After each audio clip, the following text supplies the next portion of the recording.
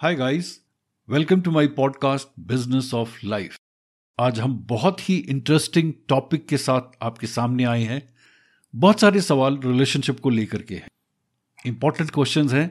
अपनी self growth कैसे की जाए जब आप एक रिलेशनशिप में होते हैं। कई लोग ऐसा होता है कि रिलेशनशिप में इतने इन्वॉल्व हो जाते हैं कि उनकी ग्रोथ नहीं हो पाती है। सेकंड, अपने रिलेशनशिप में आप किस तरीके से एक्साइटमेंट को मेंटेन कर सकते हैं। थर्ड, बॉयफ्रेंड एंड गर्लफ्रेंड के बहुत सारे इश्यूज होते हैं। कई बार बॉयफ्रेंड शादी के लिए नहीं मानते हैं, कई बार मैनिपुलेशंस होती है, चीटिंग होती है। इसके बाद का क्वेश्चन है, what is the right age for marriage. कुछ और सवाल हम लेंगे, रिवाइविंग ओल्ड रिलेशनशिप और actually identifying intentions of your partner, the real intentions part of it. कई बार क्या होता है कि आप अपने पार्टनर के साथ बहुत अच्छे तरीके से जेल करते हैं, लेकिन आप इन लॉज के साथ में नहीं करते हैं। तो इन्हीं सभी सवालों के जवाब के लिए इस पॉडकास्ट को बिल्कुल एंड तक सुनिएगा। Let's start with boyfriend and girlfriend issues.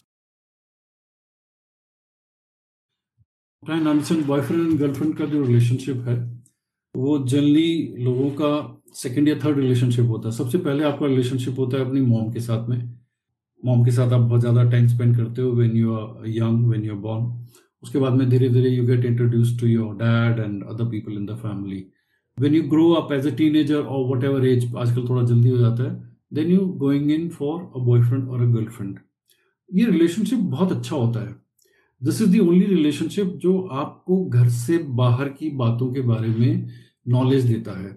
Mom के साथ जो रिलेशनशिप होता है, पेरेंट्स के साथ, ब्रदर सिस्टर के साथ जो रिलेशनशिप होता है, वो आपको घर के अंदर और घर से थोड़ा सा बाहर, दुकान तक जाना, थोड़ा ये स्कूल तक जाना, ये सब चीज़ों के बारे में बताता है। लेकिन जो बॉयफ्रेंड और गर्लफ्रेंड का रिलेशनशिप होता है, ये आपको बहुत ज़्यादा दुनिया के बारे में बताता है। आपको पता लगता है कि लोग किस टाइप के हैं। घर के लोग तो सभी प्यार करते हैं, सभी पसंद करते हैं, या जो भी आपका रिलेशनशिप है घर में। लेकिन बाहर के लोगों में फिर आपको पता लगता है कि अच्छा, कुछ अच्छे लोग होते हैं, कुछ खराब लोग होते हैं। रिलेशनशिप शुरू शुरू में बहुत अच्छा लगता है, एट्सेट्रा। सो ये इंपॉर्टेंस है। प्रॉब्लम यहाँ पर ये आ जाती है कि लोग जब भी रिलेशनशिप में जाते हैं, बॉयफ्रेंड एंड गर्लफ्रेंड, उसको बहुत लंबा खींचना चाहते हैं। इनवेरेबली सबको लगता है स्कूल टाइम से ही कि हम शादी करेंगे, हमारे बच्चे होंगे, फिर ऐसा होगा, फिर ऐसा होगा। दिस इज वेयर, अगर एक रिलेशनशिप को आगे लेके जाना है, यहाँ पे थोड़ा सा दो लोगों को कट डाउन कर देना चाहिए। They should enjoy the present moment. आप स्कूल में हैं, कॉलेज में हैं, you enjoy being together, girlfriend boyfriend है, जो भी आपका कॉन्शियस परमिट करता है उस लेवल तक आप जाते हो, अच्छे से एक दूसरे के साथ में रहते हो। That's all, just be okay with it. हाँ, इसकी क्वालिटी को टेस्ट करने का एक तरीका होता है। 6-7 महीने के बाद में just look at yourself, look back कि 6-7 महीने where were you in terms of your personality, in terms of your career, और in terms of something else. So are you going up, और यू आर स्टैटिक, और you are going down. तो अगर आप नीचे की तरफ जा रहे हैं तो रिलेशनशिप में कहीं ना कहीं प्रॉब्लम है। बिकॉज इनवेरेबली बॉयफ्रेंड गर्लफ्रेंड में एक बहुत बड़ी चीज जो अनकंफर्टेबल करती है आजकल की जनरेशन को, वो है पॉजेसिवनेस। आप इतना पॉजेसिव हो जाते हो अपने बॉयफ्रेंड को लेकर के या गर्लफ्रेंड को लेकर के कि आप उसके आसपास की हर चीज को काट देते हो, और उसके ऊपर जो है उसको इमोशनली अपने ऊपर डिपेंडेंट कर लेते हो।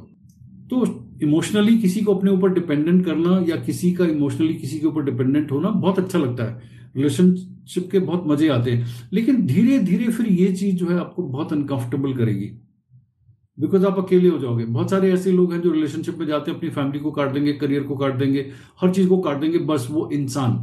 जहां पर भी रिलेशनशिप इस कैटेगरी में आ गया, आप गए। बिकॉज जिस दिन उस इंसान ने आप रस्सी काट दी तो आप मुश्किल हो जाओगे। तो किसी भी आप रिलेशनशिप में जाओ, उसकी जो सत्यता है, उसकी जो इंपॉर्टेंस है, उसको मेंटेन करके रखो। घर के साथ भी जुड़े रहो, अपने करियर की तरफ भी आप ओरिएंटेड रहो, और उस इंसान के साथ भी आप अच्छे से एंजॉय करो। उसको आगे ले जाने की कोशिश मत करो। बिकॉज 98% जो भी ये रिलेशनशिप स्कूल या कॉलेज टाइम में होते हैं, and when they mature, they get married, जल्दी सक्सेसफुल नहीं होते हैं। बिकॉज 7-8 साल वो इकट्ठे रहते हैं, उन्होंने जो एक दूसरे के साथ एंजॉय करना होता है, जो एक दूसरे को समझना होता है, लाइफ को जिस पर्सपेक्टिव से देखना होता है, वो देख चुके होते हैं। So there is nothing new left, right? So I think this is what I intend saying. Yes, anything else? कैसे हम जाने कि आप सही इंसान के साथ हो या नहीं? टू बी वेरी ऑनेस्ट, शुरू में तो पता नहीं लगता है।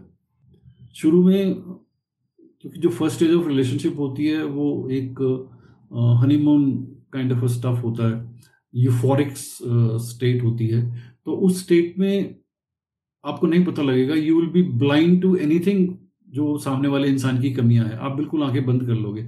आपको घर वाले, आपका फ्रेंड सर्कल जितना मर्जी उस इंसान के बारे में नेगेटिव बोले, आपको पता ही नहीं लगेगा। फर्स्ट स्टेज जब निकल जाती है, सेकंड स्टेज जब आती है, जब थोड़ी रियलिटी पता लगने लगती है हर चीज की, तब आपको एक्चुअल में इंसान के बारे में पता लगेगा। तो उस वक्त आपको देखना है कि आर यू रियली कंफर्टेबल, क्या आप इस इंसान के साथ आगे चल सकते हैं, is this something to look forward to. तो सेकंड स्टेज ऑफ रिलेशनशिप में, इस पे मैंने एक बहुत अच्छा वीडियो बनाया हुआ है, अगर आप मेरे चैनल पे जाओगे। सो अपने रिलेशनशिप, अपनी मैरिज को किस तरीके से आप इवेल्युएट कर सकते हो, आप वो देखना। तो सेकंड स्टेज ऑफ रिलेशनशिप में आपको पता लगेगा कि एक्चुअल में सामने वाले के साथ में आप ठीक हैं या नहीं है। और राइट पार्टनर की कोई पर्टिकुलर डेफिनेशन नहीं होती है कि राइट पार्टनर ऐसा होना चाहिए। सिर्फ आपको ये देखना चाहिए कि हाँ, मुझे इस इंसान के साथ टाइम स्पेंड करना अच्छा लगता है और इस इंसान के कारण मेरी जिंदगी में ग्रोथ भी हो रही है, करियर वाइज और आपकी पर्सनैलिटी में ग्रोथ हो रही है। ऐसा ना हो कि वो इंसान अपनी इनसिक्योरिटी के कारण आपको काट दे। कई बार क्या होता है कि दो लोग आपस में जुड़ते हैं और एक इंसान बहुत इनसिक्योर है, उसमें बहुत सारे पर्सनैलिटी इश्यूज हैं, और वो अपने पर्सनैलिटी इश्यूज का जो उसके अंदर में वैक्यूम होता है, उसको सामने वाले के ट्रेड्स लेकर के, सामने वाले की एनर्जी लेकर के उसको फिल करता है, जिससे सामने वाले को बहुत नुकसान हो जाता है। वो शुरू शुरू की स्टेज में कोई बोलता नहीं है। तो ये आपको देखना है, वही मैंने कहा था 6 महीने के बाद में, कुछ टाइम के बाद में आपको ये देखना है कि am I really enjoying being with this person.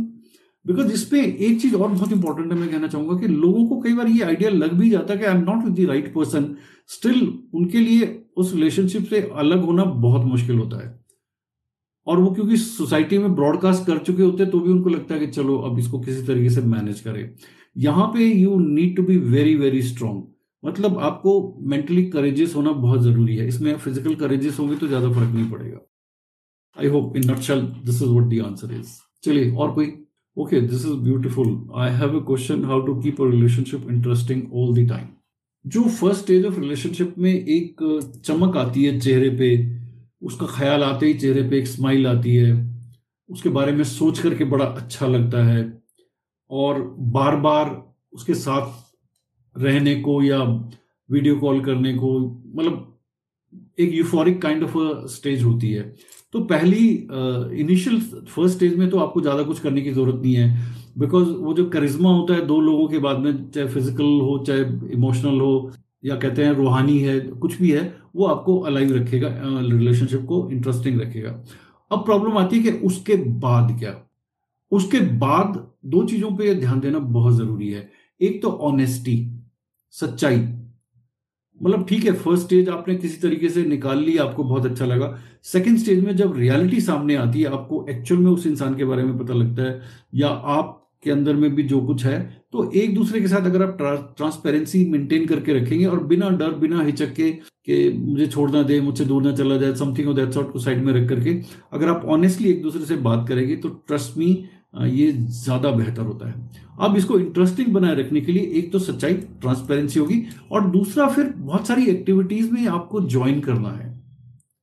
जैसे आप स्टडी में एक दूसरे को ज्वाइन कर सकते हो, एडवेंचर चीजों में एक दूसरे को ज्वाइन कर सकते हो, ट्रैकिंग पे जा सकते हो, किसी इंटेलेक्चुअल परस्यूट में ज्वाइन कर सकते हो। मतलब आपकी कुछ ना कुछ हॉबीज, कुछ ना कुछ एक्टिविटीज आपकी मैच करनी चाहिए, ये बहुत जरूरी होना चाहिए।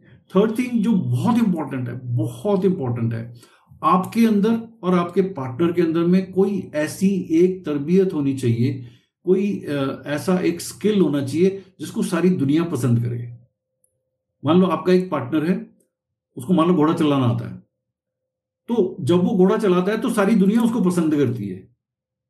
ये होना बहुत जरूरी है। इसी तरीके से आपके अंदर भी कुछ ऐसा होना चाहिए कि जब वो काम करते हो, मे बी आप डांस करते हो या पब्लिक स्पीकिंग करते हो या कुछ भी करते हो, तो सारी दुनिया पसंद करे। कुछ ऐसा हो कि उस इंसान के अलावा जो आपको पसंद करता है, बाकी दुनिया भी आपके उस स्किल को पसंद करे। ट्रस्ट मी, ये बहुत अच्छी बॉन्डिंग हो जाती है और लाइफ में जो है एक बहुत अच्छा सा, मतलब आपके अंदर में रेजोनेंस क्रिएट हो जाता है और रिलेशनशिप आप बहुत इंजॉय करोगे। बेसिकली इसी में मैं थोड़ा सा ऐड करना चाहूंगा, रिलेशनशिप को अगर एक्चुअल में इंटरेस्टिंग बना के रखना है तो आपको, जैसे हमने होता है ना कोई खाना बनाना है तो हम बहुत सारे स्पाइसेस डालते हैं, अलग अलग स्पाइसेस डालते हैं, तो रिलेशनशिप में 5 स्पाइसेस बहुत जरूरी होते हैं। जैसे हैप्पीनेस, मेजर सेगमेंट हैप्पीनेस का होना चाहिए।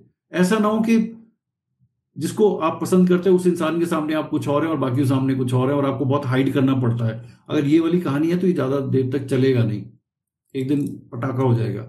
तो हैप्पीनेस का बहुत बड़ा सेगमेंट होना चाहिए, बहुत तकरीबन 60% स्पाइसेस में हैप्पीनेस होनी चाहिए। उसके बाद फियर भी होना चाहिए, एंग्जाइटी भी होनी चाहिए, एक्साइटमेंट भी होनी चाहिए, फ्रस्ट्रेशन भी होनी चाहिए। ये सारे चीजों को अगर आप मिक्स एक रिलेशनशिप में देखेंगे तो आपको बहुत अच्छा लगेगा। अगर आप एक ही एक चीज देखते हैं, या तो आप डरे ही रहते हैं या फिर प्यार प्यार में रहते हैं, सेकंड स्टेज ऑनवर्ड कह रहा हूं मैं, फर्स्ट स्टेज की बात अलग है, तब कहानी थोड़ी सी मुश्किल हो जाएगी। तो make sure you have all the spices in your relationship. And 2 लोग हैं आपस में, इसको बहुत अच्छे से जो है एक्साइटेड बना सकते हैं। इसके लिए ना मैं आपको 2-3 चीजें और बताना चाहूंगा। कभी भी आप किसी रिलेशनशिप में जाते हो तो पब्लिकली सोशल मीडिया पे जरूरत से ज्यादा उसको ब्रॉडकास्ट मत करो। बिकॉज देखो, आपके घर में मान लो तिजोरी है, उसमें क्या रखते हो आप? सोना रखते हो, पैसे रखते हो, जो भी चीजें बहुत इंपॉर्टेंट है वो आप उसको छुपा के रखते हो। तो रिलेशनशिप को भी जरूरत से ज्यादा ब्रॉडकास्ट नहीं करना चाहिए, बहुत कम लोगों को पता होना चाहिए। जितना कम आप ब्रॉडकास्ट करोगे, जितना कम आप सोशल मीडिया पे थ्रो करोगे अपनी पर्सनल लाइफ को, उतना आप अनकंफर्टेबल हो जाओगे। जेलेसी होती है, जेलेसी स्ट्रांगली फैमिली मेंबर्स में भी एक दूसरे से होती है, वो ऊपर से चाहे बोले ना बोले, right? So I think I have answered your question. चलिए, और कोई? Nomination, submission, dynamics in relationship, ये बहुत ज्यादा थ्योरी वाला क्वेश्चन हो गया। मुझे सिंपल अंग्रेजी में, सिंपल सेंटेंस में अगर आप पूछ लोगे तो I think I will be able to answer it. Okay, domination submission का what I have understood is, मैं थोड़ा सा बता देता हूं। मैंने 2-3 वीडियोस बनाए हैं जिसमें types of males, types of females वगैरह के बारे में बातचीत की है। जो क्वेश्चन अभी आया है इसको मैं थोड़ा सा डोमेस्टिक वायलेंस की तरफ अगर लेके जाता हूं तो मैं ये बताना चाहूंगा कि जहां पर भी चेज टाइम लंबा होता है, जैसे मान लो यू आर ए गर्ल और a guy is after you, आपको अच्छा लगता है लेकिन आप उसको डिले कर रहे हो और काफी लंबा आपने चेज टाइम कर दिया before you actually agreed to be with him. तो जितना आप लंबा चेज टाइम कर दोगे, सामने वाले के अंदर में उतना ही अग्रेशन, उतना ही अनकंफर्टेबल स्टफ आ जाएगा। वो ओवरली नहीं आएगा, अंदर ही अंदर सबकॉन्शियस माइंड में बैठ जाएगा। तो जितने भी लोगों ने जरूरत से ज्यादा मेहनत करके एक रिलेशनशिप को चलाने की कोशिश की है और उनकी जब शादी हो गई है तो वो बहुत ज्यादा डोमिनेंट हो गए हैं। जैसे एक हीरोइन है, वो बहुत फेमस है और वो एक नॉर्मल से इंसान से शादी कर लेती है, और क्योंकि वो इंसान उसका फैन है या उसके पीछे पागलों की तरह पड़ा हुआ है, लेकिन जैसी शादी हो जाती है उस इंसान को जैसे ही लगता है कि yes I am non legally husband, domestic violence will happen. Domestic violence तभी होती है जब या तो चेज पीरियड लंबा हो जाए या दोनों की पर्सनैलिटी में बहुत डायकॉटमीज हो, मतलब एक बहुत सबमिसिव इंसान हो और एक बहुत ज्यादा एक्सट्रोवर्ट हो, या एक बहुत सक्सेसफुल हो और एक नॉर्मल सा इंसान हो। तो this is what I can comment on this. और कुछ? Okay, what are the mistake that one should avoid in a healthy relationship? अब इसका कोई फिक्स आंसर नहीं है। फॉर योर रिलेशनशिप अगर कोई मिस्टेक है वो किसी और के लिए एक बून भी हो सकता है। मतलब थ्योरी के पॉइंट ऑफ व्यू से हम 4-5 चीजें लिस्ट आउट कर सकते हैं। मैं आपको चाहूंगा कि जिंदगी में साइकोलॉजी का इस्तेमाल आपको कहां और कैसे करना चाहिए और मिस्टेक्स की बातों को, मतलब ये सामंजस्य कैसे बिठा सकते हैं।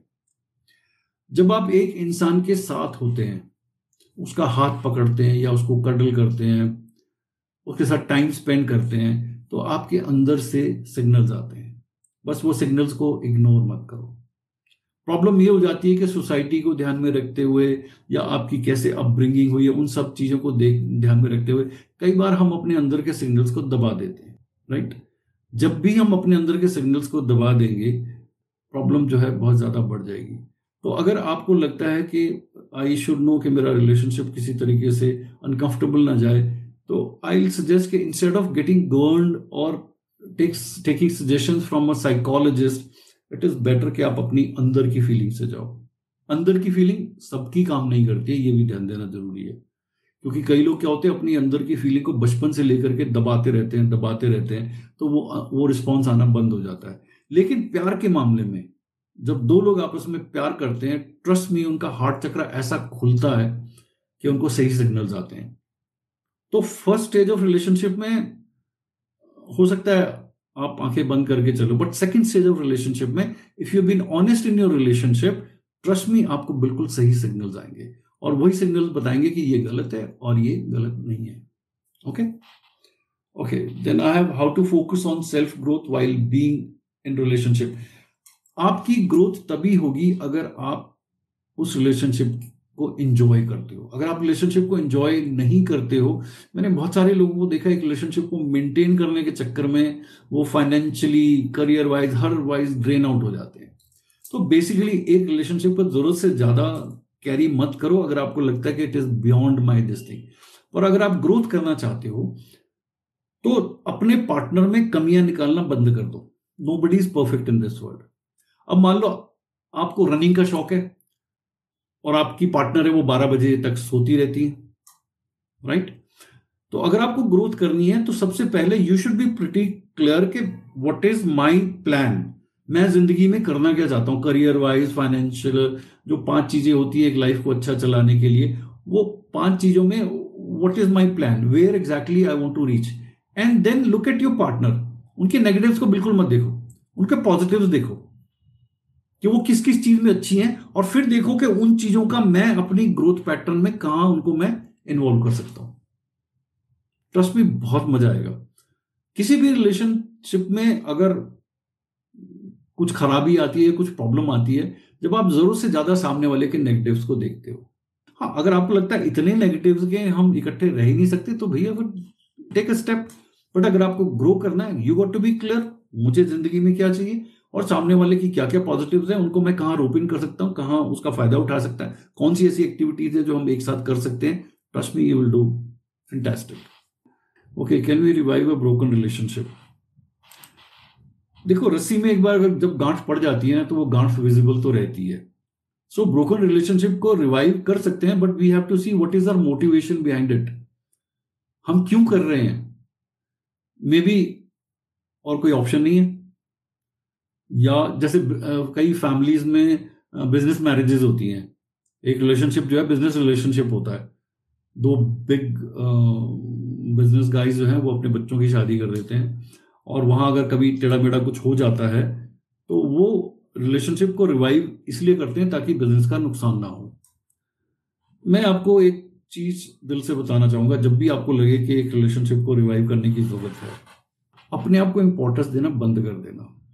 मान लो आपका किसी से रिलेशनशिप टूट गया और सामने वाला कुछ टाइम के बाद फिर आपकी तरफ आ रहा है कि नहीं नहीं, let's be together, let's be friends, let's restart the whole thing. उसमें अपने आप को पहलवान या अपने आप को हीरो या हीरोइन मत समझ लेना. सामने वाले का कोई मकसद है. Okay, so find out that मकसद, and if you fit into the scheme, go ahead. If you don't fit into the scheme, मेरा ये मानना है कि जब भी कोई ऐसा ब्रेकअप होता है या कुछ भी होता है, रिलेशनशिप को रिवाइव करना जो है, ये it is something like TV खराब हो गया तो भैया नया खरीद लो. एक टीवी की शेल्फ लाइफ थी, एक रिलेशनशिप की शेल्फ लाइफ है. पहले जैसे मैरिजेस होती थी तो कोई डिवोर्स नहीं होता था, कुछ नहीं होता था. लेकिन अभी क्या है कि हर रिलेशनशिप की शेल्फ लाइफ होती है, 3 महीने, 6 महीने, 1 साल, 2 साल, इस तरीके से. तो अगर एक रिलेशनशिप में बिकॉज अगर ब्रेकअप हुआ या कुछ हुआ तो ये एक दिन की बात नहीं होती है. It is been brewing over a period of time. तो अगर ब्रेकअप हो गया है तो आई सजेस्ट, मेरे ख्याल से तो मैं I will not suggest going in for revival of relationship. हो गया, खत्म कहानी. अनलेस कुछ और ऐसे सोसाइटी के इश्यूज हैं तब बात अलग है. But if it is a boyfriend girlfriend kind of a stuff, it's okay. मेरा एक बहुत अनकंफर्टेबल तकिया कलाम है, शायद आप में से काफी लोग ऑफ हो जाएंगे, जहां मैं लोगों को बोलता हूं कि you should at least date 3 guys before you marry. Because अगर पहले ही इंसान के साथ आप डेटिंग करते हो, उसी से आप शादी कर लेते हो, जिंदगी भर आप चांसेस हैं कि 90% से ज्यादा चांसेस हैं कि आप रिलेशनशिप को लेके बहुत अनकंफर्टेबल रहोगे. तो आपको थोड़ा पता होना चाहिए कि बॉयज की नेचर कैसी होती है. और ये तब होता है बेसिकली फीमेल्स के मामले में, अगर वो अपने पापा से क्लोज नहीं होती. अगर वो अपने डैड से क्लोज होंगी, अपने ब्रदर से क्लोज होंगी, तो वो मेल्स की काफी सारी चीजों को समझ जाएंगी. पर जहां पे वो इन चीजों से क्लोज नहीं होती, वहां बहुत मुश्किल होती है. मैं छोटा सा एग्जांपल देता हूं. मान लो एक घर में एक डॉटर है जिसको कोई पसंद नहीं करता है, घर में कोई नहीं पसंद करता. तो वो जब बाहर होती है, कॉलेज में होती है, स्कूल में होती है, तो एक लड़का आता है और वो बोलता है कि तुम बहुत अच्छी हो. तुम बहुत स्पेशल हो, तुम बहुत सुंदर हो, तो उसको लगता है कि ओह ये इंसान है जिसने मुझे पहचाना, बाकी सब लोग तो बकवास हैं। और ये रिलेशनशिप 2-4 महीने 6 महीने से ज्यादा चलेगा नहीं। अब दूसरी तरफ देखो, एक डॉटर है जिसको उसके पापा भी पसंद करते हैं, भाई भी पसंद करता है, और उसको बहुत अच्छे से ब्रॉटअप किया गया है। तो उसको जब बाहर का कोई लड़का आकर के ये बोलेगा कि तुम बहुत स्पेशल हो, तुम बहुत सुंदर हो, तो वो बोलेगी हाँ मुझे पता है, मेरे पापा भी ऐसा कहते हैं, मेरा भाई भी ऐसा कहता है, यस, और कुछ? Okay, I think I just stop here. Yes, any other question? Okay, adolescence. आजकल सबसे ज्यादा जो काउंसलर्स की प्रॉब्लम है वो है प्रेजेंट डे एडोलेसेंस। कोई क्लैरिटी नहीं है, क्योंकि जो अभी काउंसलर्स हैं उन्होंने अपनी लाइफ में ये सब देखा नहीं जो आजकल के एडोलेसेंस करते हैं।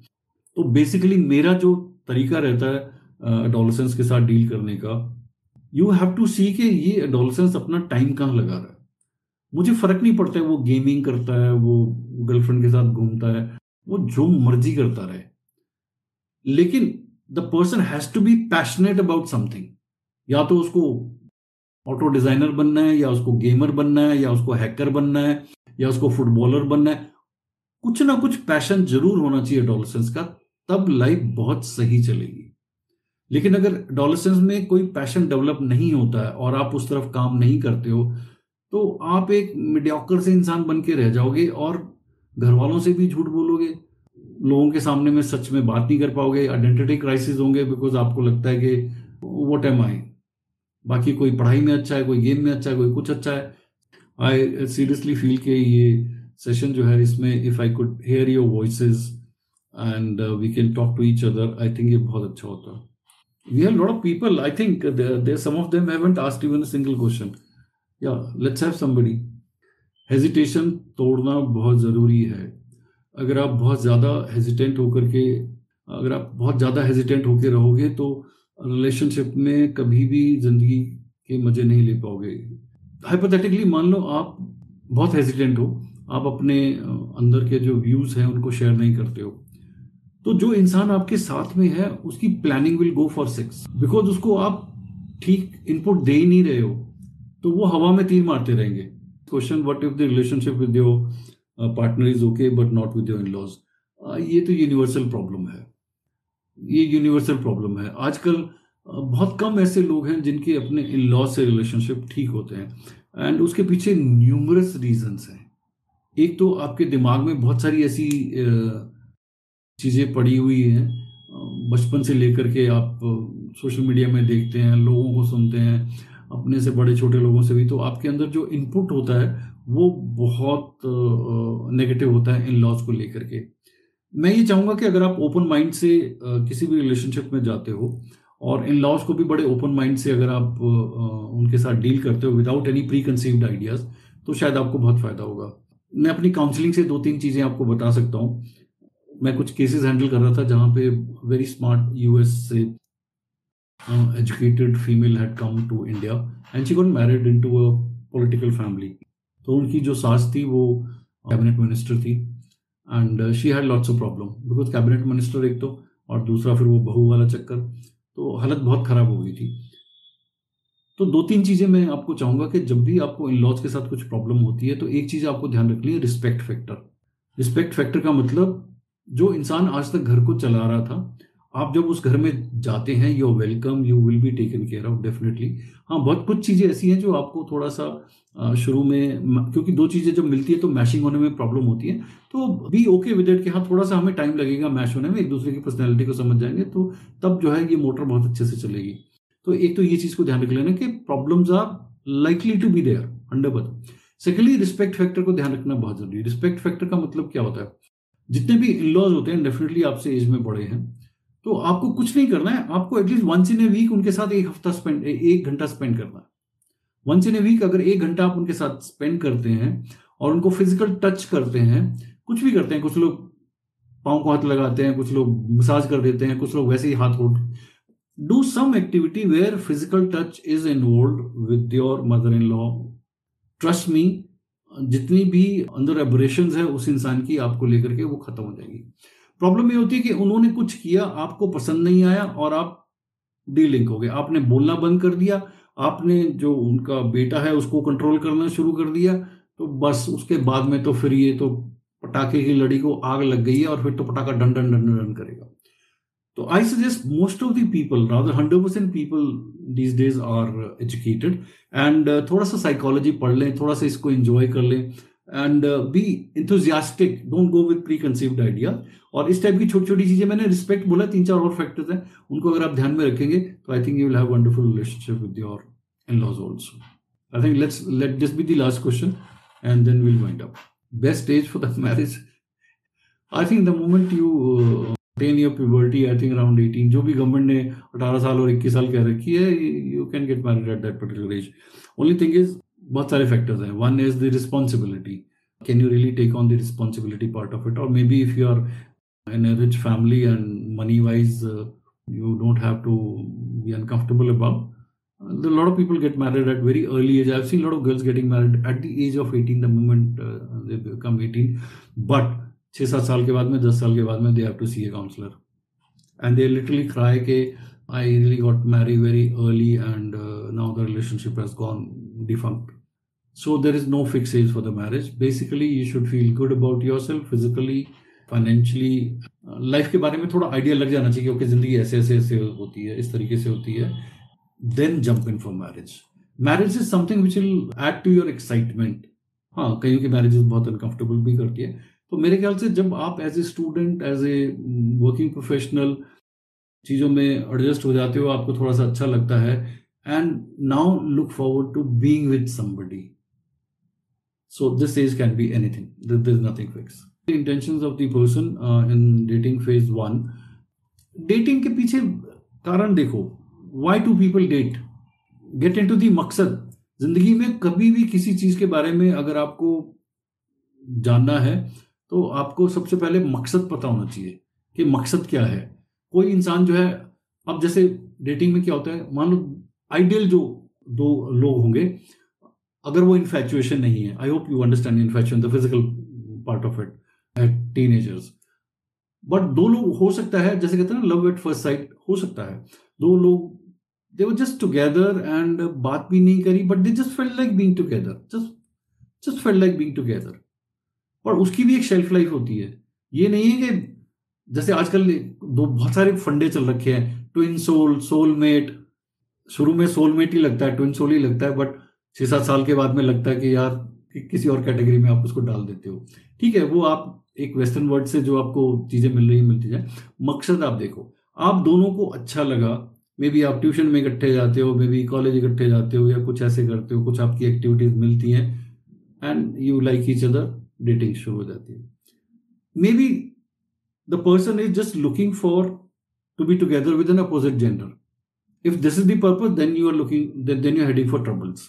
जिंदगी में शुरू में 2-3 अफेयर्स में आपको झटके लगेंगे ही लगेंगे, ये मान के चल लो. कुदरत आपको चीजों को इसी तरीके से सिखाती है.